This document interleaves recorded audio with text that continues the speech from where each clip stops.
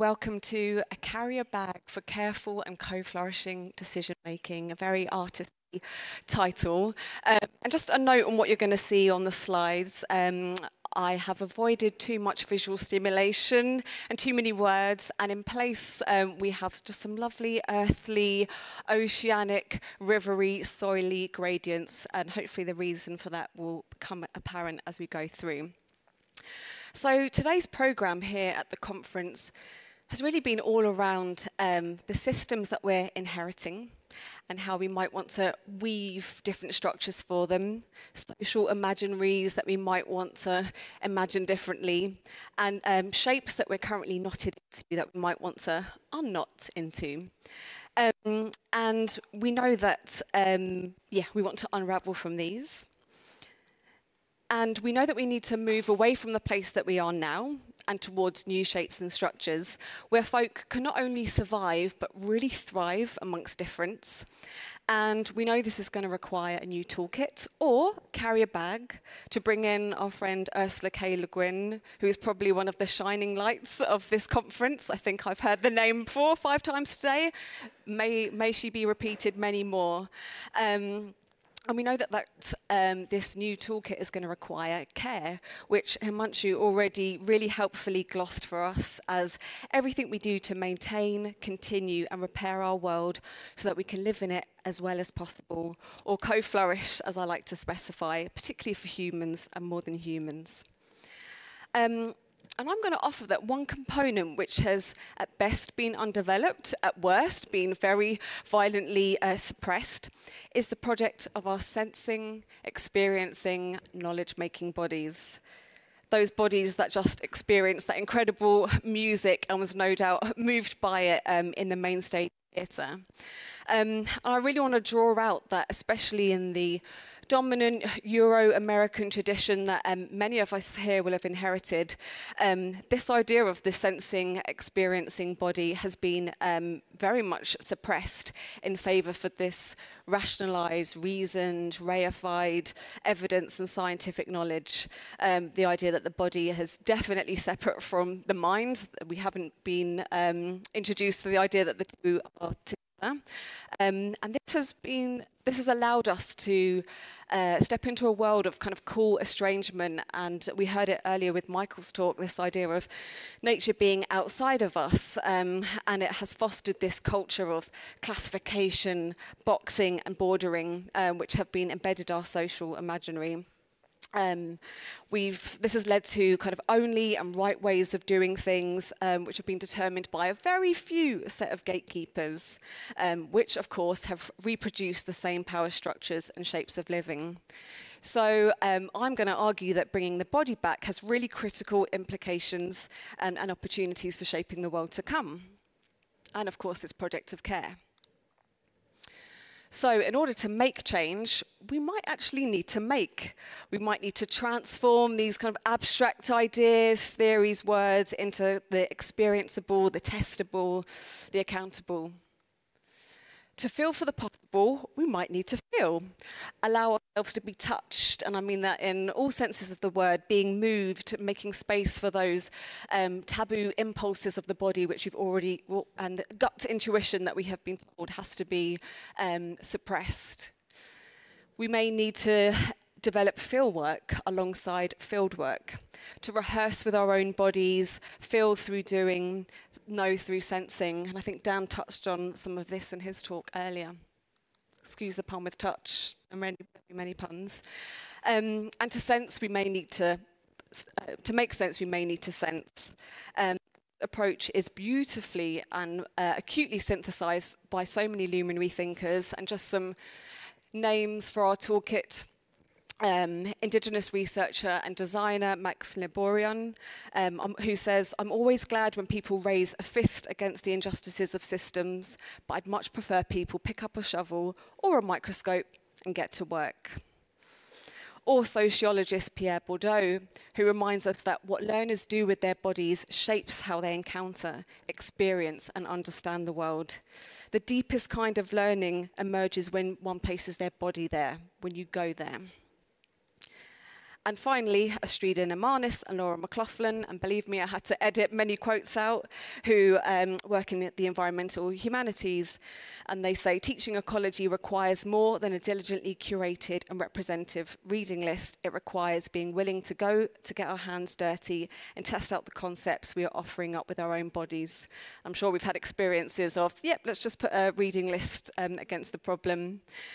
So perhaps some of these ideas might go some way to addressing some of the pitfalls that have emerged in care projects, which often include things like not being rooted in lived experience, not accounting for the power structures that are at play in care projects, the cared for subjects and the carer, not accounting for care as a labour that can be difficult, resentful, triggering, traumatizing, and not accounting for the idea that actually in many instances we've actually lost the language for asking for care. So my approach is born from my work as an artist, which spans many different aspects. Part of it is hands-on, making things, actually dialoguing with my material. Part of it is through my gathering and hosting practice, my grown-ups schooled by the forest ground provisions, where we kind of go out there and dive into the book of nature, and also as my work as a volunteer Park City Ranger. And just before you're thinking, this is really lovely to do with the work of everyday business. And thankfully, my background is in brand experience, experiential campaign activation. And what I'm actually really interested in is how we embed this concept of care in our daily practices and the places where decisions about how we live our lives are actually being made. Yeah, with great respect, this isn't necessarily around having in-house yoga sessions or going on retreats. It's about embedding it into everyday practice. And institutions really are starting to embrace this. They're understanding that the master's house can't be rebuilt with the master's tools. They just probably aren't quoting Audre Lorde when they're doing it. So, in our very short time together, and in the context of this panel, I would like to offer a primer or a carrier bag for some careful and co-flourishing decision-making practices. And unfortunately, I'm going to be the person that introduces a touch of audience participation before we do that. So in order to embody some of this research and to energize a bit after the lunchtime slump, I'm going to offer a little 60-second activity for everybody, looking at everybody. Cool, so phones and notebooks down. We're going to do a little gestures of care practice, which I would love us to take into the rest of the conference. So in your seats, I'm just going to give you a few seconds to think of a caring gesture, that you have enacted today. So from waking up in the morning to living right here now, just a caring gesture. Got 5 seconds to have a think. And now in your seats, with your hands, I would like you to perform it. So.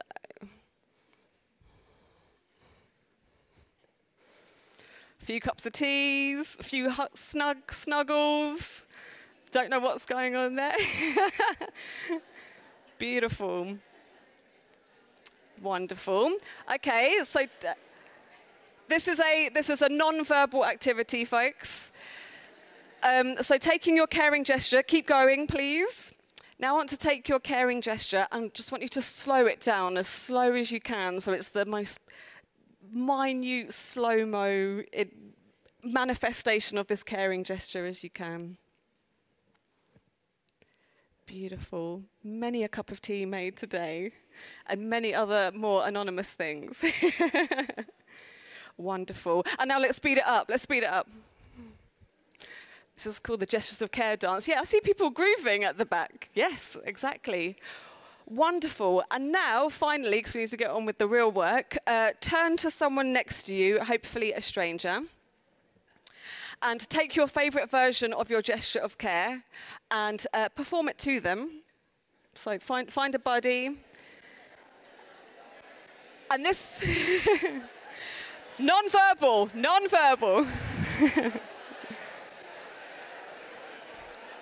Wow, okay. Okay, very enthusiastic. Wonderful, wonderful. So with your new body and your gestures of care, this is going to be your little secret handshake that you bring for the rest of the conference. So every time you see them across the room, you just. So thank you very much. Really, really good sports. It's just a reminder that this is not like a trademark methodology brought to you to the conference. We are sensorial bodies. We do things every day. We perhaps haven't paid attention to it in that way. And there's lots of scope to de-weird the body. So when you go back to the boardroom or the next Zoom meeting, you know, bring a little handshake. Okay, so now that we've got that, let's look at what's in the bag. So I'm just going to offer some more items for your careful decision-making toolkits. So you're developing a response to the brief. Your boss wants you to integrate a diversity, equity, and inclusion policy, or you're organising a away day, any of these. What do we need to bear in mind? So I'll offer a few things. So the first thing is mapping our investments. Entanglements, interconnections, connections. For me, I like investments because it accounts for that squidgy, complex, fuzzier space where things get all caught up in each other. But use what works for you. I'm a strong believer in kind of reaching for the words that we need, and we'll come on to that in a bit. And this is really around the fact that the eye does not end at the skin. A man, and I mean a man, is not an island. Our bodies are constantly caught up in fluxes and flows of species, places, people. And this was something that was really brought sharply into relief during the pandemic, where all of these connections were suddenly made visible by their interruption. And the invitation is really to take more time in our decision-making to map these contingencies and dependencies that we're caught up in, which is beyond stakeholder mapping.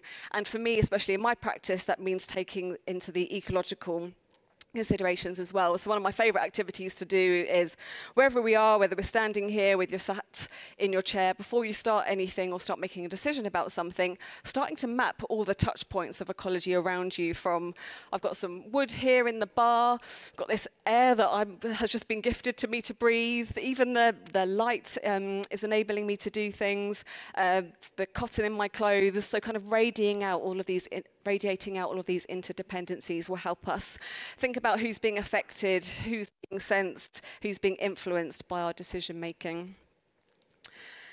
Next in the bag is making space for body-based knowledge making. So in order to understand the effects of the things that we're doing, we might need, and to identify those connections, we might need to outsource some of the thinking to the body.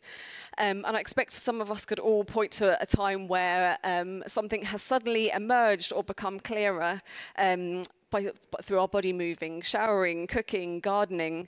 And this is your body thinking through unmediated thoughts. One of the classics is walking, which I love. I always go back to as a method. But this idea that we can really shift our perspective just by shifting our bodies. So I love throwing some like salt dough or coloured Play-Doh into a boardroom and seeing these CEOs suddenly untangle, or doing things like having a conversation back to back, or laying down, looking up at the branches. That shift, that literal physical shift, can really shift how we think about a problem. And as I hinted at earlier, it's also about removing taboo and that gut instinct that, again, we have been told isn't valid.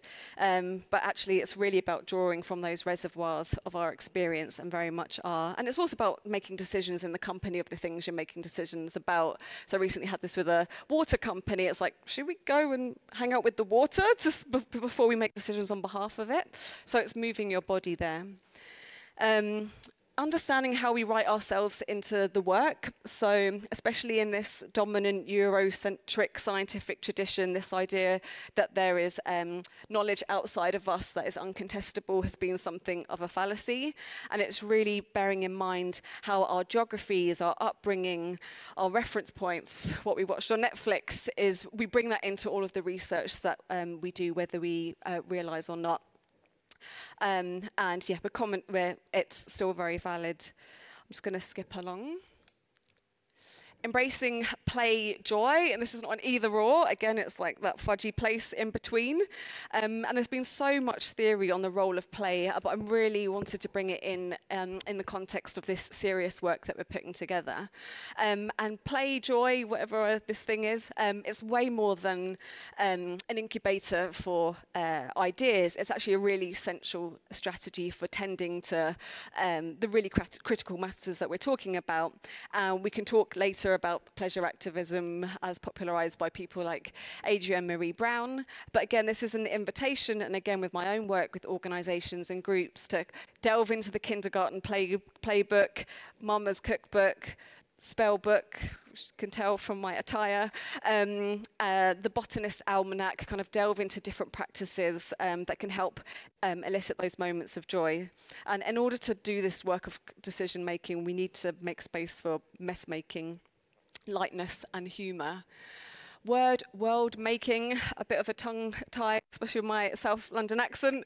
And I'm really intrigued by the verb to spell. The witchy references keep coming, which is like a string of letters which you can put together, which makes things referenceable for us. But it's also this idea to manifest. It's the idea to re-enchant. And these words strung together have an incredible power. And again, it's a physical act, because by speaking concepts, ideas, logics, rules, containers into existence. And so it's a really important part of our toolkit for imagining a co-flourishing future. How are these words serving the project of co-flourishing, and how could we be wielding them differently? Ecology, environment, careful, immigrant, expat, relation, resource, power. And coming to the end, we come to our last item in our co-flourishing bag, practice. So these practices take practice. They can't be masterclassed or outsourced, and we need to be reconditioned otherwise. We need to be tenderized, embrace that tender care that Himanshu spoke of. It's about moments, not minutes. And we've come to the end. I hope there's something that's resonated that you can take with you. I hope we can put more things in the bag. I look forward to catching up with you all further. Thank you.